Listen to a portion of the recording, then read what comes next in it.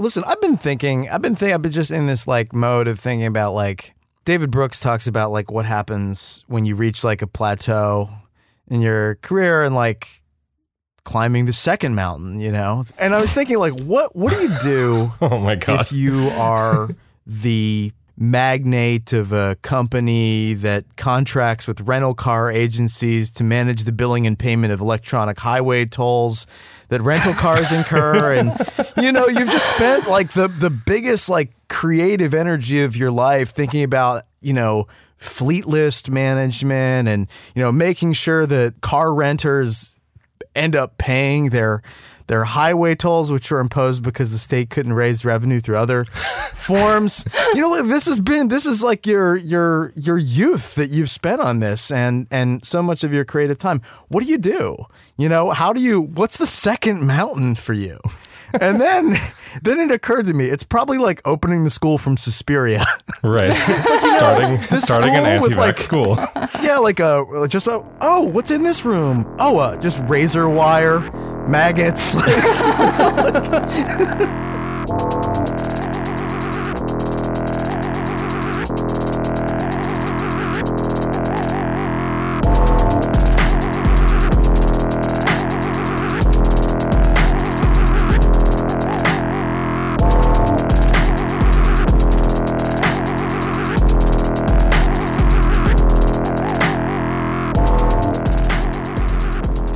Welcome to the Death Panel. If you'd like to support the show, please become a patron at patreon.com/deathpanelpod. You get access to Monday's weekly bonus episode. This week, we sat down with Jules Gill Peterson again, which was fantastic. Oh, yeah. Man, that was amazing. If you enjoyed the previous time that Jules was on the show, which was a public episode, I highly recommend this one from Monday. It's very much sort of you could almost encounter it's very much its own thing, its own conversation, but you could definitely think of it as sort of a part two of that conversation. And we talk a lot more about the specifics of what is materially happening with these anti-trans bills across the country. Yeah, I mean, it's a fantastic conversation. So yeah, patreon.com/deathpanelpod. So moving on, we're going to get into the, topic that everyone actually wants to hear about in a second. But, you have to, like, when you see joy in the world, you have to embrace it, right? Like, you've got to have a positive attitude to bring joy into your life. And we did. And we found such a wonderful treat, which is this private school in Miami's design district called Centner Academy, which has become like the Hogwarts of anti-vaxxers. God. Yeah, no, I keep thinking about, like, we have our sort of stable of characters. And we have like the really goofy ones, like the boat guys, the Santa guys. These people are they're somewhat less colorful, but and in a way more malevolent. But they're definitely the wacky fascist tendencies are strong in this couple. This is an unholy union of the Centners.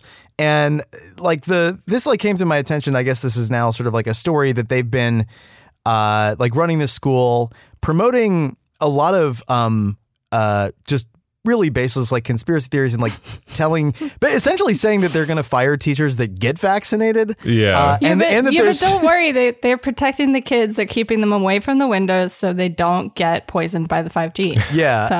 And also like telling the kids, this is how it came to people's attention, which is that the children were told if your parents or grandparents are vaccinated, do not hug them.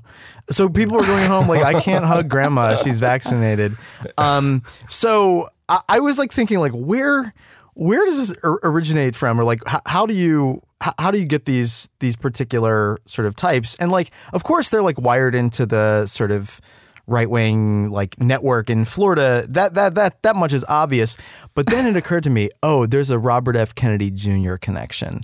And there absolutely is. Centner is apparently a filmmaker with RFK Jr. on a film that is on its surface about the Tuskegee experiments and about like the sort of racist experimentation in history, but is using that as like a plinth for anti-vax sentiments. God.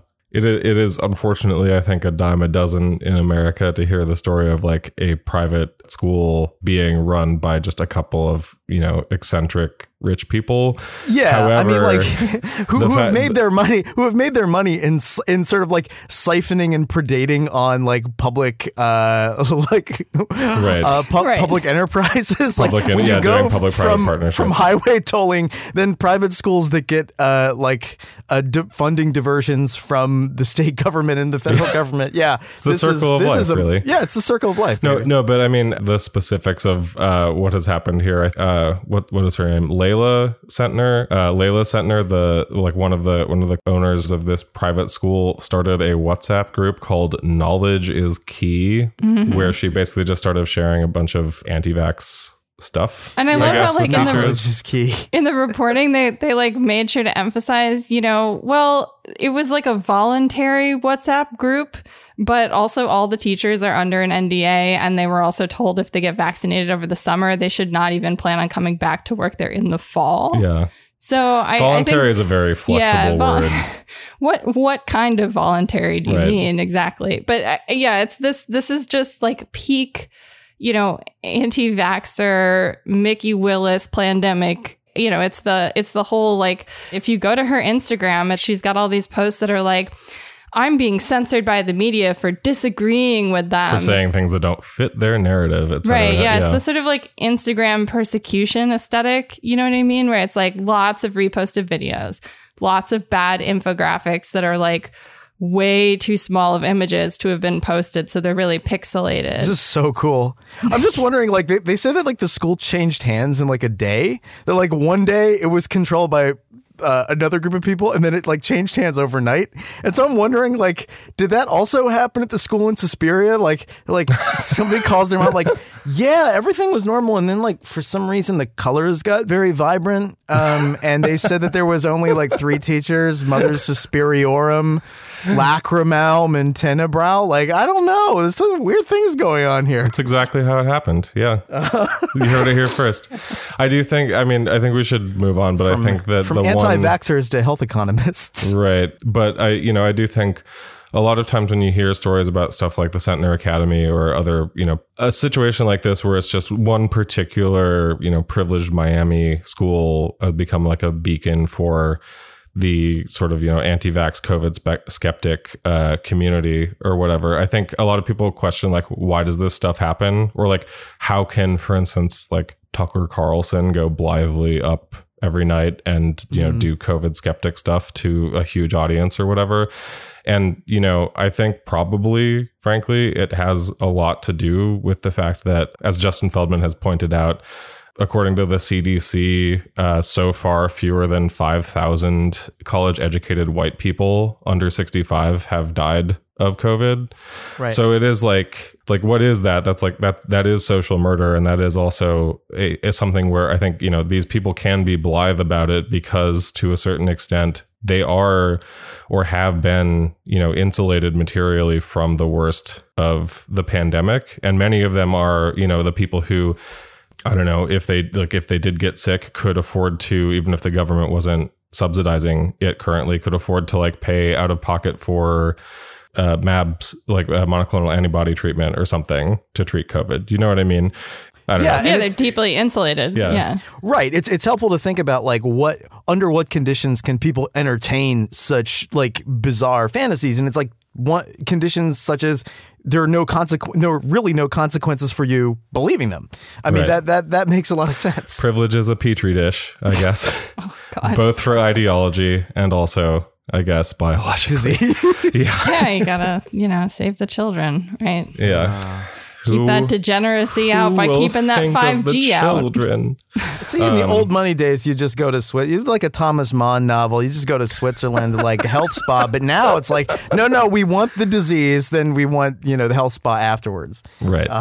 Yeah, that's why you get the disease, and then you get to go to the sanatorium in the Alps and get a lot of the cold, refreshing air and. Wrapped in warm blankets. Yeah. And, exactly. Yeah. Maybe a salt soak. So it's a hard pivot. So moving on, the U.S. has now announced through a trade representative that they will be supporting a form of backing a TRIPS waiver. So we've talked a lot in past weeks about the reluctance from the U.S. and from countries in the EU to support waivers to intellectual property rights for the vaccines. And it's a very complicated sort of international trade agreement, and the US and other countries in the EU in particular have been really dragging their feet on this. And yesterday, it was announced that the US will support a waiver to the IP protections for the COVID vaccine, but there aren't a lot of details about it. And I think that there's been a rush to quick, uncritical celebration, but it's really difficult to actually understand what's going on. So I wanted us to break down in depth today, exactly what's happening, because it's complex, but it's important to understand. Yeah. So it's worth thinking about it. There's two, I think, important elements of this decision that the U.S. announced yesterday. The first is that it is not support for the full waiver that India and South Africa proposed back in the fall, right, which would have been a waiver on all of the medical products related to COVID-19. Right. Vaccines, a waiver to all of their therapeutics, everything. It's a much narrower waiver. That much we know, right? What we don't know, so we know that that's going to be the bargaining point will not be for everything, but just for a narrow sort of slice related to the vaccine. Although exactly what that includes and doesn't include isn't clear. What is also not clear is the relation that the U.S.'s ability to build a coalition around this push. And one way, just as a reminder, TRIPS signatories, they don't vote in a majority. They require essentially unanimity to move things forward. So the U.S. went. So obviously there's a majority of countries already. Signatories already on board with this, right? But it's been these few rich nations holding the thing back. The interesting thing about this is the U.S. didn't go forward by sort of initially building a coalition. It sort of went alone. And so then the question is what is the EU going to do? What are these other sort of rich nations that have been sort of holding back this agreement going to do as well? And is this, in a sense, how deep does the Biden administration's commitment to this go? Are they willing to go to the mat for this and really build the coalition? That is, I think, a genuine question. Yeah, I think it's important. There's a lot of context here that I feel we kind of have to go through. So for one thing, yes, even though as I think B referenced, this is, for instance, Catherine Tai, the U.S. trade representative, coming out and saying the U.S. will support a TRIPS waiver. Again, we don't know what exactly that will entail. Her statement says that the U.S. will be actively involved in drafting the text of what will ultimately be advanced for vote of the waiver. That to me raises red flags immediately. We can't just outright say, well, this is bad or this isn't what. Oh, we have to take the win here. We have to take a win, but be this is not, I think it's really important that we have to acknowledge that this could be absolutely the kind of thing that is used to curtail further pressure to basically say, okay, we have to get ahead of this. We're going to do this. Okay, now we can drag our feet a little, the possibility is here for it. Now we can drag our feet a little bit. We'll make the final text really compromised. We'll make sure everyone, in pharma has a seat at the table, quote unquote, or, can sort of get what they want. And ultimately we will, sort of steer this in a direction that ultimately doesn't challenge pharmaceutical companies' power or the U.S.'s power that they derive simply from, as we've talked about plenty before, simply from having sort of instituted and having a huge stake in the sort of global intellectual property regime. That being said, obviously there was the quick thing that became quite memeable, which is that just based, I think, on the push notifications alone, pharmaceutical stock prices dipped. One of the main talking heads of pharma, Stephen Ubel, said something like, "This is a dramatic about basically said like this is the Biden administration going against what it has said in terms of wanting to condolences to help out American innovation and jobs and blah blah blah. What like what else do you expect them to say, really? Yeah. But it is good. It's like on one hand, it's good to see those things happening, but also like what exactly do you expect to happen? And I think there's a lot more for us to talk about here, but I do think that just one thing to underline from the very beginning is like no matter how this is being framed from a lot of perspectives, this is sort of a small win that portends like a much bigger fight. Right. I think that the narrative that's out there is like, okay, the left in the United States pushed for this, and Biden gave in to the left on this, which is just like preposterous for a variety of reasons. There are international pressures on the U.S. to do this too, and Biden committed to do this. So I mean, I think social movement like pressure to some extent mattered, but it's worth also thinking about like this is actually when the real fight begins. The Biden administration announces a position, and this is actually where where industry has the most leverage.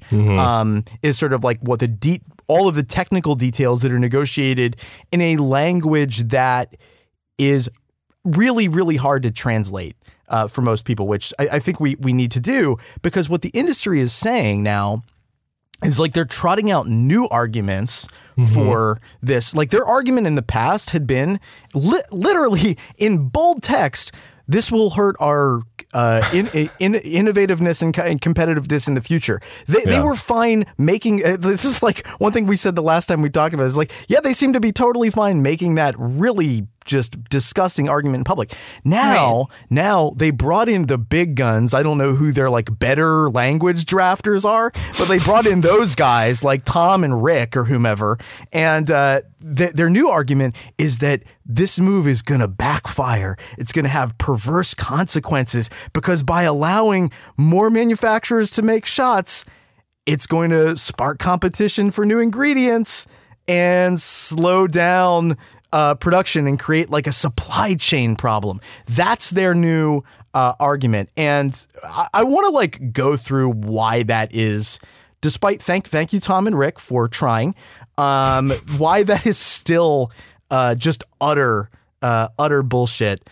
And you know why we should not be bound to thinking that is like a consequence for this. Yeah, I mean, I think that there's this sort of constant paternalistic attitude that you see from pharma where they use the supply chain as this kind of device. Like they pretend like, oh, the supply chain is this like market force that we have really no control over, and it's this abstract concept that's just so big and vast, and we're merely, you know, floating logs in the river of the supply chain, which like completely ignores the fact that, you know, a lot of the rules that have been set up to control and regulate how that supply chain actually like works globally and who's allowed to produce what, you know, has been formed with pharma's thumb on the scale to produce favorable conditions to hoarding IP and hoarding like technology, right?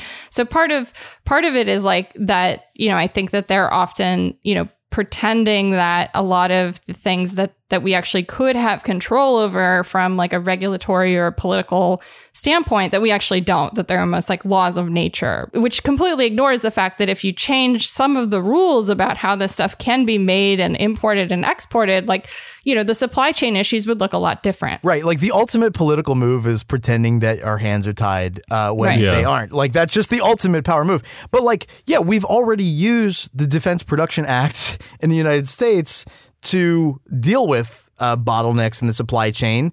We like had to deal with J&J to like push the vaccine production up. Ventilators earlier in the pandemic, there were supply chain issues there, and we used DPA to like cut through those. Like there is no reason why bottlenecks that might emerge, we don't even know where they would necessarily be, couldn't be dealt with by the DPA.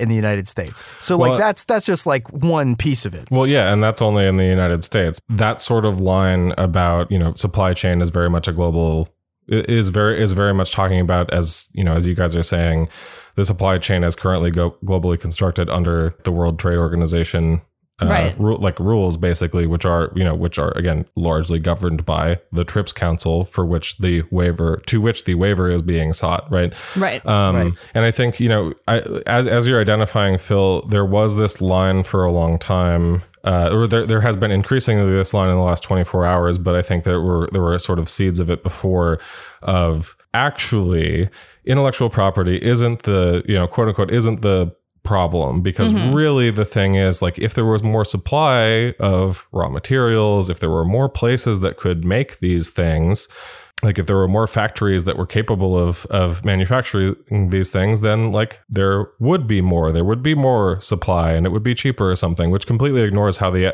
not actually ignores, which intentionally obscures really the way that the industry actually works, which is like, you know, for instance, if you look at the case of Pfizer has dramatically increased their manufacturing capacity for their mRNA vaccine doses over the last year.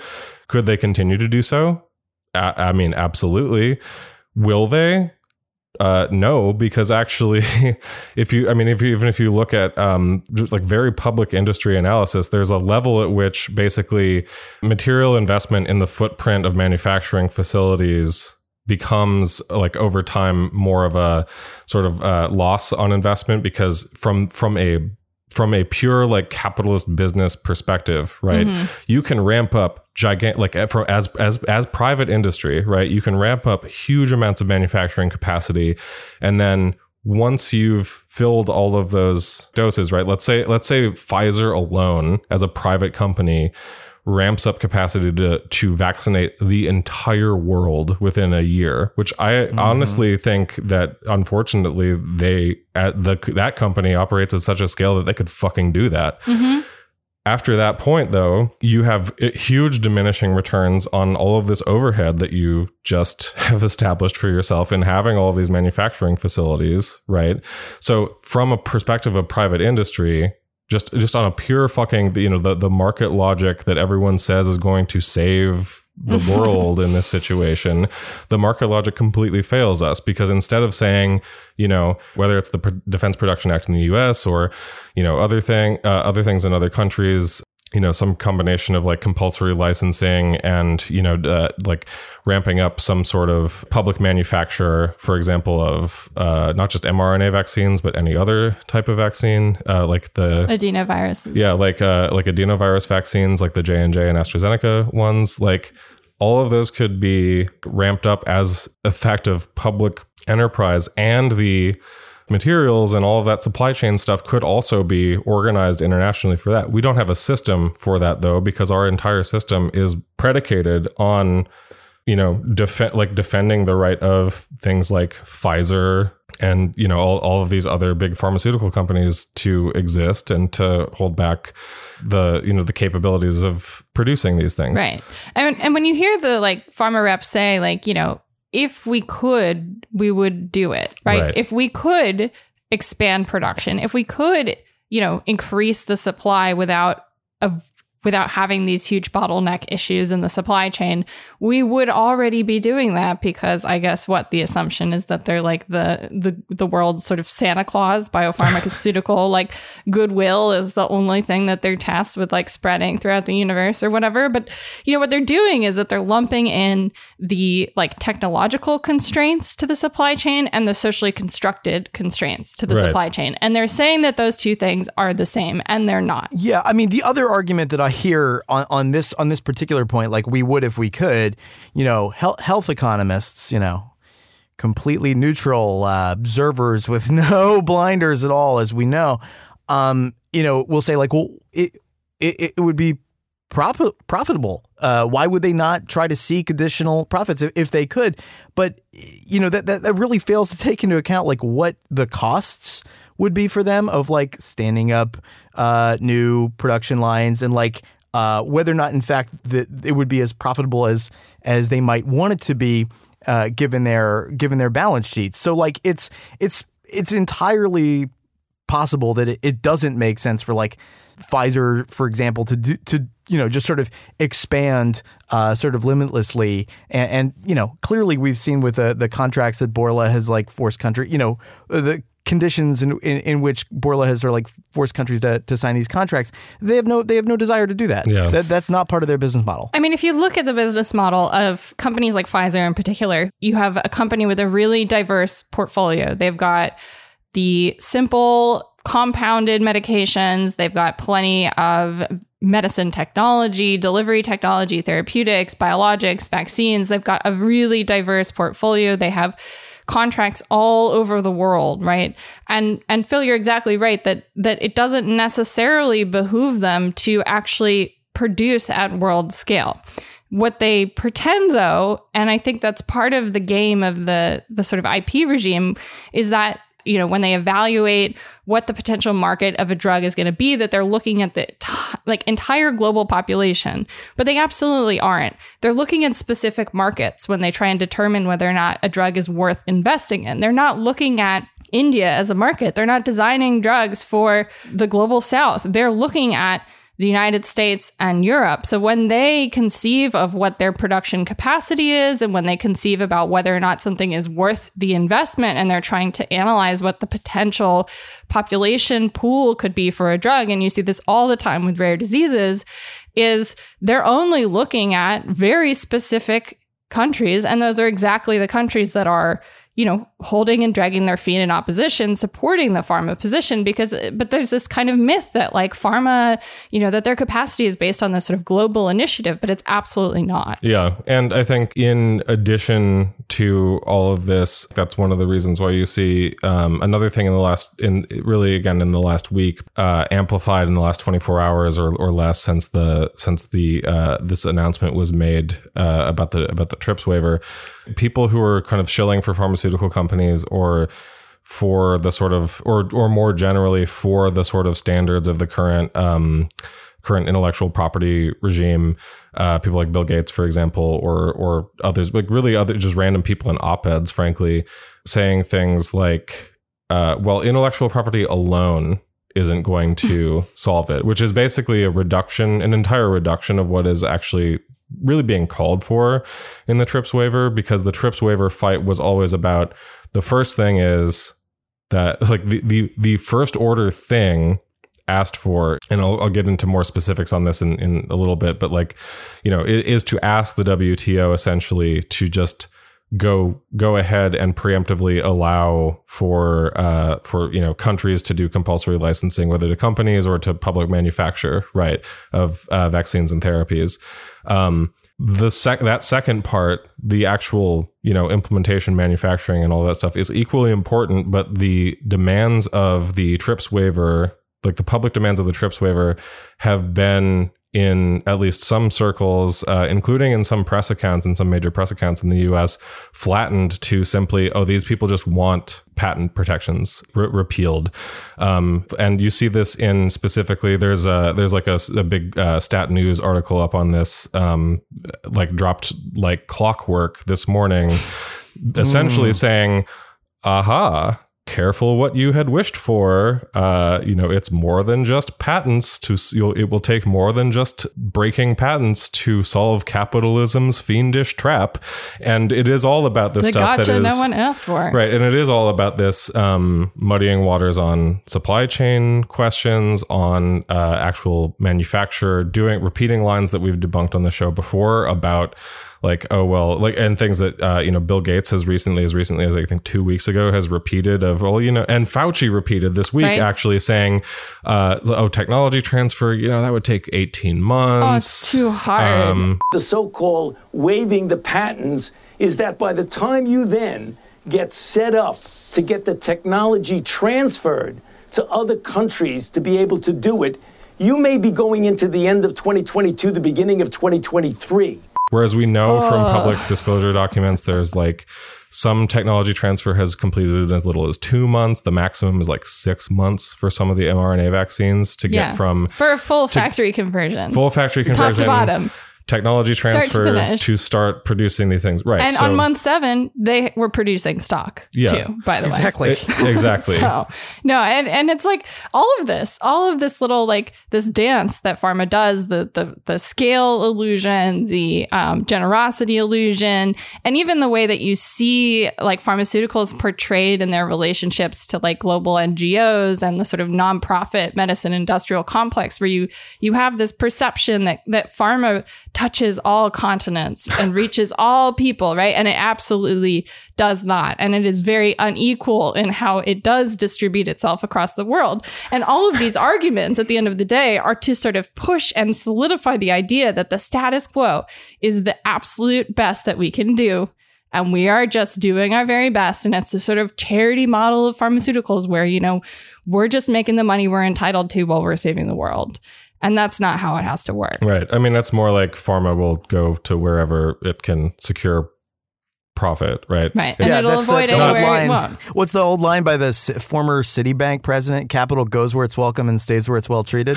That's like very much. There it is. Very much the logic. Yeah. And I mean, like, so one of the, like, a lot of people do buy into the false scarcity that pharma projects, right? They do buy into the idea that, you know, there are limited resources that pharma is already employing to the best of its abilities to accomplish this sort of global public health goal. But wouldn't that mean, therefore, if you just threw enough money at pharma, that they would, you know, service the global south or service just like those how countries. the Affordable Care Act totally works. Right. Yeah, they'll figure it out. Like, they're smart. Like, we have money, and they only do responsible things with the money that we give them with no strings attached. So they'll figure out the price point. They will figure it out. And what that does rhetorically, of course, is like reinforces the idea that this is sort of that access to medicine isn't a right or something that people deserve as, you know, existing in the world, but that it's a charity that rich countries give to poor countries, right? If it's this kind of like, oh, well, if we just subsidize the shit out of Pfizer will give vaccines to the world. That's not how it works. And if you look at the history of the pharmaceutical industry, particularly in the ways that it's developed since the 1980s, like mid to late 1980s, especially if you consider the fuckery that like went down during the HIV/AIDS crisis with global access there, and like the ways in which pharmaceutical companies seriously blocked retroviral drugs being manufactured, distributed, and developed in other countries, just literally using the argument of it's too hard for these poor people to do what we do, and we're already doing the best we can. If we could do it, we would. And you see these arguments come up again in the context of COVID. And you're saying basically that they honed these arguments during the HIV/AIDS crisis, which is obviously still ongoing. I don't want to sound like it's a retroactive thing. I hate that framing, but you know. Yeah, which is, it's not over. And if you look at pharma's behavior since those arguments, which they largely, I think, won with the support of the United States, with the support of Europe, who really did back them up in this. You know, it doesn't really matter if people can pay. It doesn't really matter if you throw money at pharmaceutical companies. They're still going to design, market, and distribute to these global north, like rich superpowers, because that is what they're tailored to do as an industry. That's what their goal is. Right. And then the argument that they make, it actually makes the argument that they make about why TRIPS won't work even sort of more comical, because essentially what they're saying is like, oh, these poor countries can't stand up manufacturing. And it's the equivalent of saying, like, why do you keep hitting yourself? Because they're like, how can they stand up manufacturing where there is huge legal risk for doing so? I mean, this is, you know, the idea that you could, as a country, like get an exception to Article 31 of TRIPS just belies no understanding of how Article 31 works, because it's this huge like procedural morass. Right. You have to like go patent by patent. You can't issue like any sort of blanket license for IP. It's an impossible. It's like in there as window dressing. You can't really use it effectively. So It's like, oh, we created this cage. Why can't you get out of it? Why do you seem so incapable of getting out of it? Right. And this is exactly a very good example of what I was saying about sort of collapsing the technological limits and the socially constructed limits into one thing and pretending like that is what it is. And that's the truth. Because when CEOs and like reps from Gavi and PHRMA are like out there saying, well, you know, this is just really too hard and these countries can't do it by themselves. Well, that's not what anybody is saying. They're kind of relying on this myth that by waiving TRIPS, each country will set up its own hermetically sealed end-to-end production facility for vaccines. Right? This is a conception that a lot of people come to me, and this is like the impression that they're under is what we're asking for is in waiving TRIPS, every country gets to set up its own Pfizer. And that's actually not really how it works. And that wouldn't necessarily be the most efficient way to actually go about scaling global production. Yeah. Well, I mean, I think, okay, maybe actually we're getting to a point where I think it's good to kind of zoom out on this for just a second, because I think we've talked a lot about the discourse surrounding, you know, like the sort of like industry reactions and how I think a lot of this, the messaging is going to get like really muddled. But it's important to really consider something that I think is really left out of the conversation a lot, which is what really on a slightly more granular level is going on here. First of all, to back up even further, like, the U.S. trade representative at least saying that we will, you know, quote unquote, support a TRIPS waiver, right? I mean, first of all, I just want to acknowledge, I think already that's something that we didn't expect to happen. I mean, I got the push notification while I was literally working on research for a piece that we're writing for the New Inquiry about this whole situation. And I was just like, I have to stop. I have to put my phone down and just wait and see what everyone says and see how this plays out, because I don't think any of us expected this exactly. No. And so the thing is, like, we've talked about the production, how TRIPS waiver is not just about the IP, but the production stuff also. But even more fundamentally, like, I think it's really important to acknowledge why the TRIPS waiver is what is being sought. So when India and South Africa did this joint move forward, like, what is actually what is the reason why this is the procedural way through it? You know, we've talked about how we need, like, the WTO needs like a pretty sizable majority of countries to vote to get this to happen, and the U.S. and a couple of other stakeholder countries essentially are keeping this from even advancing to the general floor for a vote, but. Or were at least until maybe whatever that happens here. But it's important to understand, like, again, why this is happening. So I think something that isn't repeated enough about the TRIPS waiver is the way that the WTO currently works, right? Individual countries do not in fact need a waiver to the TRIPS agreement in order to begin doing something like either domestically manufacturing something like the COVID vaccine, or really any patented anything, but like, let's say any patented vaccine or therapeutic or whatever. So under WTO laws, any individual member nation does actually have the legal right under international law to force a compulsory license of, let's say, again, for example, a drug. Like one of the COVID vaccines. So they could do that. So then the question is, why hasn't that happened, right? Why hasn't India or South Africa said, okay, we're member nations of WTO. We're going to go ahead and, you know, file a compulsory license and do it end to end ourselves. Do it end to end ourselves, get technology transfer to happen, and, you know, and manufacture a whole bunch of vaccine, right? Why has that not happened? Well, you may recall from a recent episode that we did, I told the story of, I think it was the episode, The Innovator's Dilemma, a patron episode, recent one. I mentioned the story of a previous time when a compulsory license was done in India for a cancer drug called sorafenib, owned by Bayer. Bayer, right? Yeah. Yes. So I think what happened in this instance, which I mentioned in that episode, I mentioned like the story of how, like, you know, later the Bayer CEO basically went out and said about a year later, like, we developed this drug for Western patients who can afford this product, unquote, and saying, basically saying that what India did was theft. Ugh. But I think the story actually gets like a bit more granular, and that's that India. So like what happened in this situation, right? And what happens when a country does that? Like, why do these countries not do that? Because what happens when you just file a compulsory license, even though WTO rules allow you to legally do it, is, among other things, first thing that happens, well, what did Bayer do to India? Bayer sued India in international court. They got dragged into a long, extremely expensive legal battle in international court. What else happened?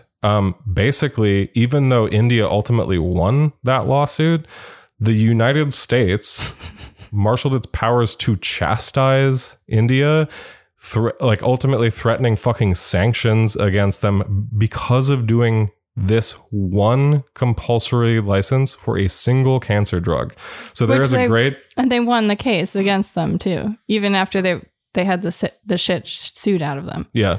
I promise I'll keep this brief, but it's, I want to call it, this is partially from a timeline compiled by Médecins Sans Frontières, which is basically, this is what happened. And this all happened in around 2012 to 2014 under Obama. So same difference basically. Mm-hmm. Okay. So March 2012, before the license even goes through and the end is like court approved or there's a court battle over it. March 2012, just 2 weeks after India declares that it will seek a compulsory license for sorafenib, Bayer's cancer drug, Obama's U.S. Commerce Secretary John Bryson goes to New Delhi to meet with India's Minister of Commerce and Industry and says that pharmaceuticals are a competitive, like basically sends the message pharmaceuticals are a competitive area for the United States.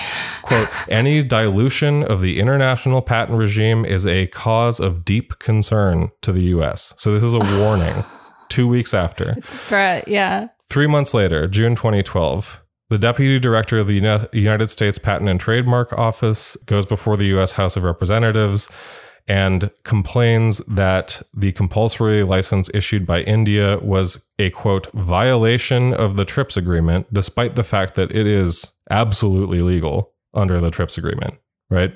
Ultimately, May 2013, India is placed on a priority watch list by the United States, on which it stays for several years, ultimately ending in 2014, it's brought up again for review, which is essentially there when you're a country on a priority watch list by U.S. trade representatives, that means like we are considering sanctioning you is the idea. So extreme, just for making a cancer drug. Right. June 2013, the U.S. House of Representatives Committee on Commerce and Energy has a hearing specifically on Indian IP trade policy called, quote, a tangle of trade barriers, how India's industrial policy is hurting U.S. companies, at which a bunch of people from, including like Pfizer, testify. July 14th, 2013, Vice President Joe Biden speaks at the Bombay Stock Exchange and says, quote, protection of intellectual property is a tough challenge for trade between the U.S. and India and has become an obstacle in the business environment. So basically, like, this is all, my point is there are a lot, like this, the U.S. is itself a stakeholder in this. I would not expect the same people who marshaled the power of the state to protect their precious pharmaceutical companies to come to the table on good, on like a good resolution for this. Thus, we need to have extreme pressure. Yeah, exactly. This is the thing is that now, because of the complexity of some of these negotiations, this is where the information like asymmetries that always advantage pharma come into play. And this is also why the sort of coverage that, I mean, I don't like doing like riffs on like media criticism, because generally I feel like that's missing a lot of how power is actually exercised. But in this case, the the kind of coverage that simplifies these issues and sort of ignores how waivers actually work and ignores the stakes. And, and to some extent, there are limits on what one can do because these negotiations can be so sort of secretive. But like there is a lot of, I think, misinformation about this, and it is influenced in no small part by the PR efforts of pharma to sort of construct what these negotiations mean. It obscures the actual issue by omission. Right. Exactly. And redirection too, because, and I think it's important to keep in mind the things that these CEOs and these companies have actually said about themselves. I am glad you brought in that timeline, Artie, because it does show, okay, well, maybe this pledge from the Biden administration to intervene in TRIPS is not the catch-all good thing that we thought it was, because you could also see it as part of this defensive strategy to make sure that under immense global pressure to do something, that whatever happens is not unfavorable to pharma at the end of the day. Because regardless of what actually comes of the US's commitment to a TRIPS waiver, it's going to be sold as a fix. Like, we know that, right? They're going to sell it as a fix. Pharma's going to sell it as a fix. The US is going to sell it as a fix. Everyone will be on message. Or pharma will do crocodile tears. Right. Probably. Yeah. Right. That would be the smart move. Well, they'll do both. They'll do crocodile tears, and they'll do things like, Bourla is saying that he's donating however many shots to India and other things. Like they're already in the sort of defensive posture where they're saying, look, we're making concessions. We're making concessions. Please, sir, please, mister, like, don't hurt me anymore. Like, meanwhile, your friend is around the corner in the alley with a big knife. Like that's the, I think kind of logic that they're approaching. And the thing is, the way that it works is like the pressure only lasts as long as it appears that a deal is not done. Once a deal is done, there will be press releases that talk about the benefits for India and other countries. But it will be like the salience of the issue will drop off. And so that's why this is sort of like, it's important to figure out like what is the line here that they're going to try to take to avoid actually making a binding commitment to this. Yeah, no, exactly. And I think what we're seeing in real time is the sort of a management of what the response will be. Pharma's trying to now shape, they've been resisting having to deal with their ownership of this property regime and their role in it and their investors' role in it. I think they've been brought to a position where they're, feeling forced to have to acknowledge it. You have some action. It is like this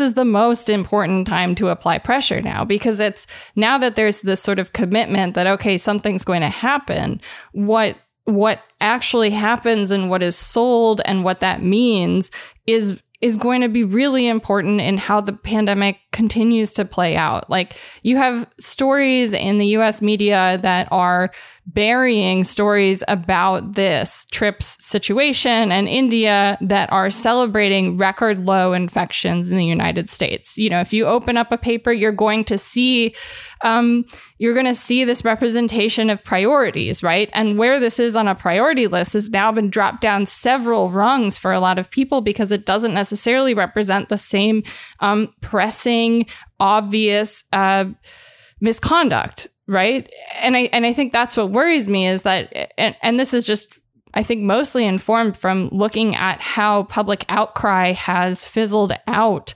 whenever HIV/AIDS retroviral drug access has come up, either in the UN or the WTO or in Congress. You have all this pressure, and we still have horrific access problems all around the world. The HIV/AIDS crisis is not over, not even in the US South, right? Access to HIV/AIDS treatment in Georgia versus in the Northeast is two completely different levels of care. And constantly, when you have the public pressure, there are these moves that are made to release that pressure. And we need to refuse right now, ultimately.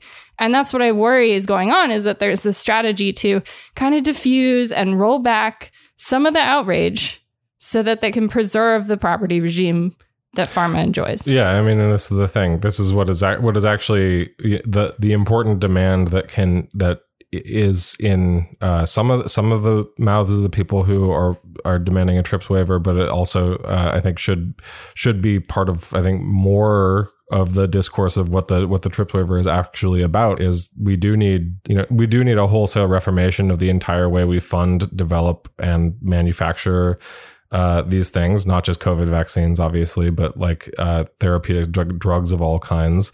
And we need for that new regime to be aligned with the interests of globally decommodifying health and extricating health from capital, right? I mean, to reduce calls for the TRIPS waiver simply to, so what, you want a market free for all? You know what I mean? Because like just saying to reduce it to breaking the patents is essentially to say, okay, so then you're essentially saying, okay, we'll let there be generic production and let the market decide, right? That is not the idea. That's not the idea here, right? This is not like a libertarian project. This is, in its like most essential form, a call to completely shift the way that we conceive of the public responsibility for health. And right? this is not some like... Or it should be. Right. That's what it should be. Right. That's what we should be. That's what we, like, the death panel.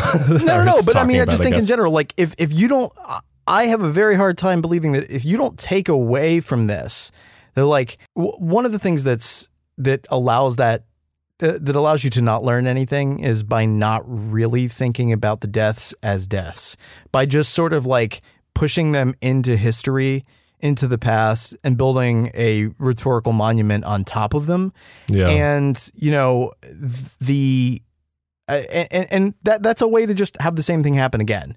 The thing that we should learn is, for a variety of reasons related to a variety of policies that the United States, other countries have taken, these deaths were preventable.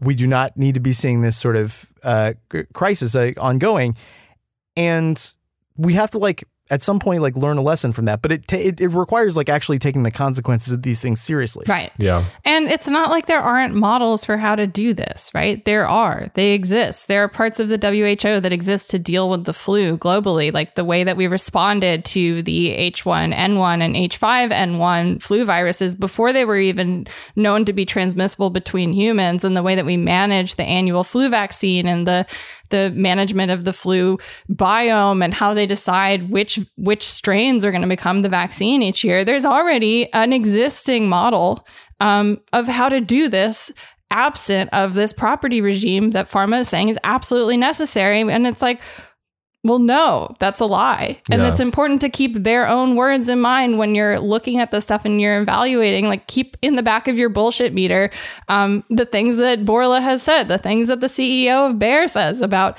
who deserves access to their property, really. Yeah. Who has the right to buy their property? Who has the right to life, in their opinion? And keep that in mind when you're looking at at what comes out about this, because it's really important to keep their own words at the front of your thoughts, because they tell on themselves over and over and over and over again. Yeah. And the thing that the example that you're giving with influenza, by the way, if anyone's interested in that, there's a great paper by Amy Kapczynski from Yale. Amy, come on that panel. Which is called Order Without Intellectual Property Law, Open Science in Influenza, in which she coins the term the bell curve of property law. Yeah. I love it. Explain. I love it. Yeah. But I'm sure we'll get into that concept in the future some more. But yeah. I think I think we should I think we're getting towards the end, but I do have a little palate cleanser for you guys, if you will indulge me. I just thought it would really fit the theme of what we're talking about today to just consider for a moment a perspective, an opinion, if you will, from the Financial Times from the other day. This is like going to the bakery and they give you a white box and you don't know what sort of delectables inside. What will it be this time? I always try to bring a little joy with the pain. And for people listening, we have outlines for the show, and on this outline, I think it just says like topic Artie's secret, and then just like you're gonna like the way you look. I guarantee it. That's how I've completely shielded these. I've completely shielded the other two people in this podcast from the content like a game I'm show about to where deliver. We're in like a sealed box somewhere. Yeah. So this is a column from Janan Ganesh in the Financial Times called "Globalization and Its Mistaken Discontents," and it's about the private market. It's short, so I might actually read the entire thing. Oh my God. It begins. I'm a joker.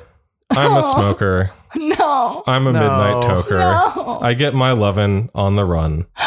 To relax us, the District of Columbia's health authorities infused this vaccination center on the banks of the Potomac with the soft rock stylings of Steve Miller Band.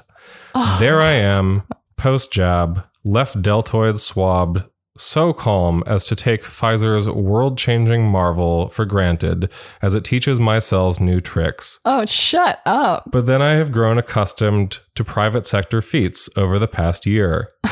We all have. And that is the problem. All right. Everyone's addicted to private sector collaboration. Everyone's grown accustomed to private sector success. Sucking on the teat of innovation. If in April 2020, someone had given you a preview of the subsequent 12 months, what would have struck you about global supply chains? How badly they fared, or how eerily well? The physical confinement of much of the planet's workforce should have ended consumer life as we knew it.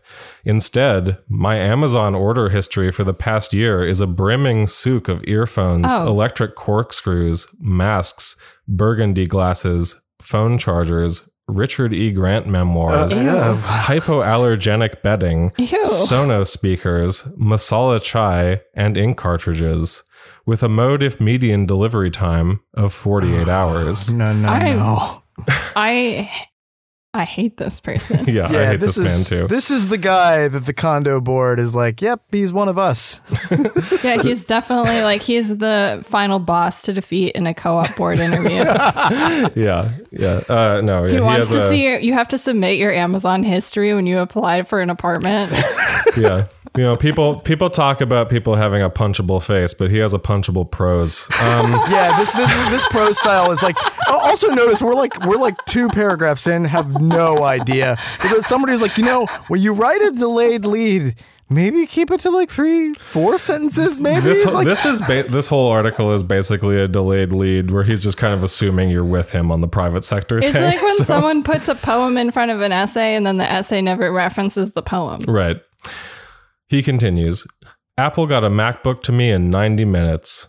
Nothing I would normally eat or drink has been missing or even rationed in either restaurants or supermarkets, and my tastes tend to the Baroque. Okay. I close my eyes when I pass houseless people on the street. I'm essentially an Edgar Allan Poe villain with a large sort of like cabinet of horrors within. I have not experienced this pandemic as any sort of distress, but only as delightful.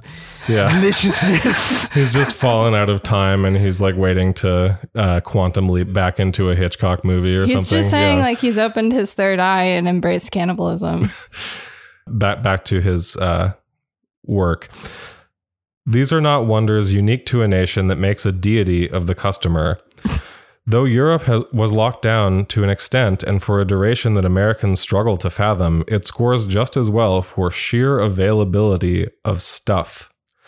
Quote, they have everything, reports a friend, homing in on the core food groups at a reopened tapas place in Marylebone. Argentine rosé, Quince tart, dulce de leche, the private sector has surpassed itself. And so, is that a text you got? Like, if a friend texted me that, I might not. I really might not ever respond to you again. This is like the person who makes you leave the group chat. Yeah. Yeah. I mean, it's not only in his columns that he writes like this. He also does that because I guess his friends write him pretentious text messages too. And so, so he says, so he's quoted his friend saying the private sector has surpassed itself. And so, in profound ways, it has. The past year is going down in received opinion as a chastening one for globalization. What? Shortages, some of them in goods as life or death as personal protective equipment, warranted that view early on. The more recent crisis in semiconductors and other business-to-business gizmos is a drag on the recovery, but the fact that it is easy to name most of these pinch points attests to their relative rareness. Relative, that is, to both the sum of products in the world and to popular expectations as the pandemic started. Oh, what about the shortages of the lupus drugs caused by the run on hydroxychloroquine? Yeah. My guy. Just saying. In most problem areas, supply caught up with freakish demand, which is why masks are no longer truffle rare. And even while the blockages remained, they did not prima facie discredit the system entire. For that, you have to believe that things would have been better in a more autarkist world. You have to believe that nations would have stored up essentials or the means of making them to meet a once-in-a-century contingency. What sweet faith. No. So it's basically like you call yourself a critic of globalization, but well, what if the only alternative to that was like walled adamantine like cities where we're just like hoarding? I'm like, oh my God, this is like a really bad undergraduate op-ed. Oh my God. And like a really like it's worse than that. It's like an op-ed written at this, whatever the school paper is, at like Eton. You're going to like the next thing then. The immediate lesson of the pandemic was the frailty of modernity. Oh. The ultimate lesson No. might be its underrated resilience. Yes, I'm sitting here, in my wing-backed chair. With your Baroque niceties. What was the immediate lesson of the pandemic for you, Percy? Death, public health, no. Private sector. The deliciousness of the modern and the frailty of the modern. That's as right. Well. The Financial Times really said, we have always been modern. We have lived through, and in too many cases failed to live through, a world historical trauma. But we have also seen miracles of robustness and ingenuity, and they go well beyond bioscience to the very webbing of the economy. It is not complacent to say so. The opposite, pessimism about the system, is the real invitation to future trouble. Oh, so let me get this. Okay, now there's the old school like Steven Pinker like things are just getting better argument, which clearly our colleague here has kept closely at the bedside for many years. But instead of just doing that, no. He's going to add a twist, I see, which is it's not merely that things are getting better, but the only thing that could be a problem is if we complain about anything. I see. That's the twist on the genre. And then if we complain about anything, and then that leads us somehow to, I guess what he's saying is planned economies or whatever, or socialism, or no, don't spoil doing it for things me. in Keep public. going. Yeah, keep going. I'm just saying that's kind of what I think that's what he's getting at. He actually doesn't get super explicit about that. No, I wouldn't think so, because this is just sort of like they filled him up with foie gras and they type something for us, young Master Percy or whatever, and then just like spat this out. It's really a vibes piece. It's just to fluff up the aesthetics of, it's like the COVID diary aesthetic. So we're getting towards the end here. In the first episode of Civilization, Kenneth Clark, at his most languid, gives a few reasons for the fall of the ancient world before majoring on one. Confidence, or rather the loss of it, is what he says undid Rome. Confidence. Without belief in its philosophy, a culture becomes suggestible to outside subversion, its own foolish experiments, or just decline through neglect. Is this guy a life coach?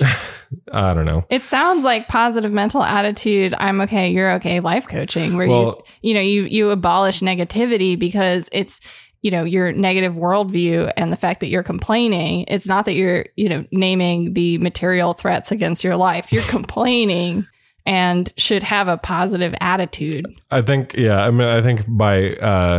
think he's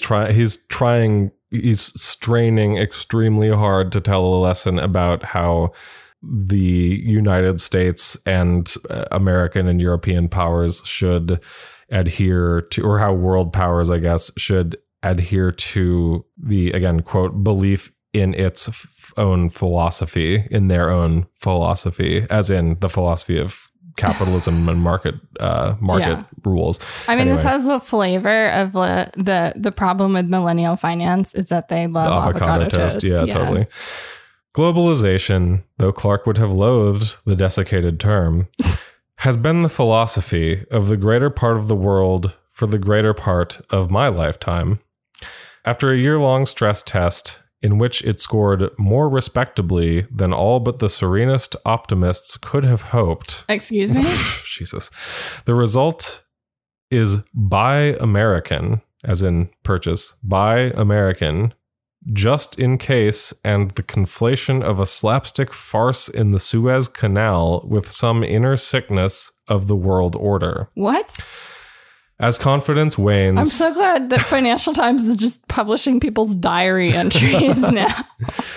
As confidence wanes, don't be sure that the result will be a wisely reformed system, or anything so coherent as a system at all. This reads to me like the emails that we get that are like, it's very rude of you to question intellectual property or to have made fun of Bill Gates' sweaters. God, this guy. No, I mean, this guy. This is excellent because I love. They're very rare things that it's like. What do you see them in like Julio Cortázar stories where the person is writing the thing, but then ultimately they're like in the thing, or like so like what he's doing is like writing a story about why the sort of like arrangement of global capitalism is actually really, really great. And it's not really decadent at all. And like the real problem is that people lack confidence in that they think that it's decadent, but he is in fact the just like epitome, this article, and the fact that in the Financial Times, it is just a ready like means of like an editor would never like quash the idea that like, yes, I see that you've made a yet another tired Fall of Rome comparison. That's not just boring and atrocious and tepid. It's fantastic. We want you to do that over and over again, roughly once a year for the next 17 years. I mean, like that is, he's in the story. I love it. You've referenced 6 luxury food items. Can you get your quota of 7? Which like in any Dutch painting, you want an oyster in there just to signify fertility. Well, and also, we have a deal with Rabbit, so can you make sure to prominently feature their electronic wine opener in your story as well? Little SpawnCon, it's the 21st century. We've got to be nimble with our ad strategies and our revenue streams. You know what I mean? Well, with that. Well, Artie, thank you for that. Yes. Pure beauty. I'm now going to go purchase some quail eggs and, pack my Cavendish, and just wait on someone, hopefully who will appear to wait on me. I'm excited for it because maybe I've just been misunderstanding the discontents all along. Yeah, I love this new Oscar Wilde era. If you say globalization in the mirror 3 times, it appears. It writes you a check, apparently. Anyway. Yeah. I think that's a good place to leave it. Thanks for bringing that in, Artie. That was a special treat. If you'd like to support the show and you want to hear some of our other episodes on vaccine IP that we talked about, as well as our interview with Jules from Monday, become a patron at patreon.com/deathpanelpod. We do 2 episodes a week, so that is the only way to get access to all of the bonus episodes. Yep. And with that, I think we'll call it a day. Patrons will catch you on Monday in the patron feed, and everyone else will see you next week. Yep. As always, Medicare for all now. Solidarity forever. Stay alive another week. Great. Goodbye. Bye-bye.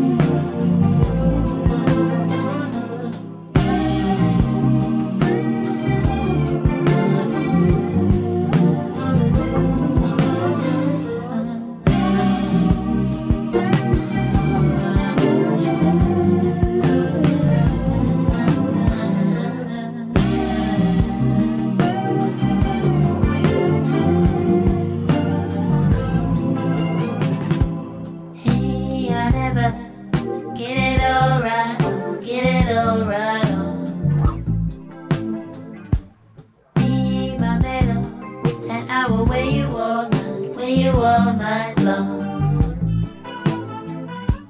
Gee, I've been waiting long time for you, you know. You'll be me, baby, 'cause I can wait a long time.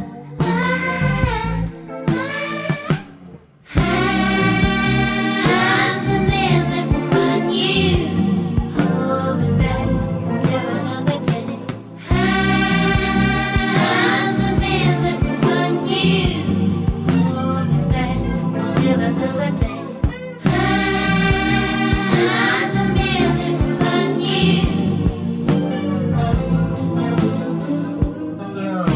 I never get it all right on. You'll be my baby, 'cause I've been waiting long for you, you know. Gee, I never denied those legs, so I am. Leave me, baby, 'cause I can wait a long time.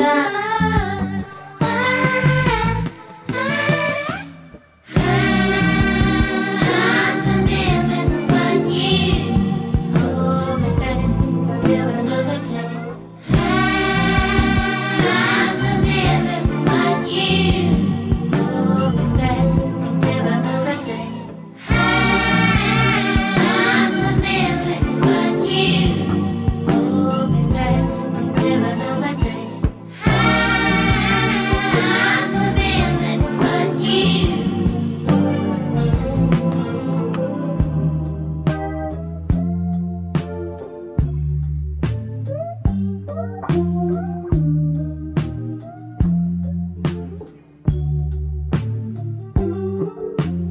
Listen to your heart when it feels right from the start. You're acting kind of strange when your words just fall apart. Listen to my head when you drag it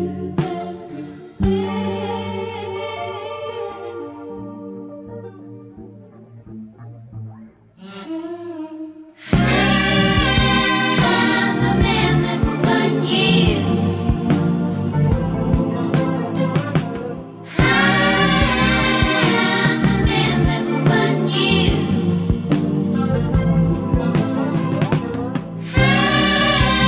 I'm the man that will find you. I'm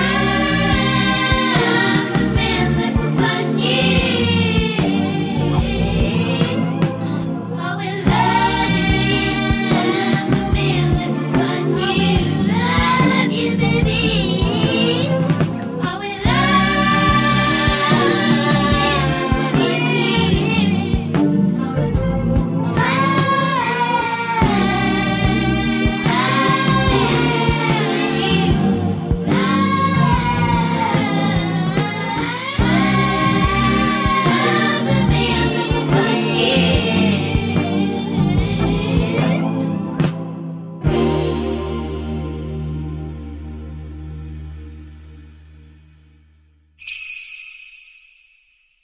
Yeah, like what's in this room? Just razor wire, maggots. Inside outside shoes. I kept thinking about this, knowing that David Sentner, who he and his wife run that anti-vax school, learning that David Sentner got his money out of being a, as the New York Times called it, quote, former electronic highway tolling entrepreneur. And, you know, I just was thinking to myself, infrastructure is so important, guys. You know, Exactly. it's actually quite important. Can't simply be left to the private sector or to public-private partnerships. Or you get this guy.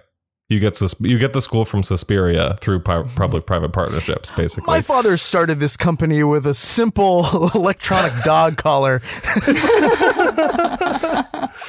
my God. Oh, man. God. Okay.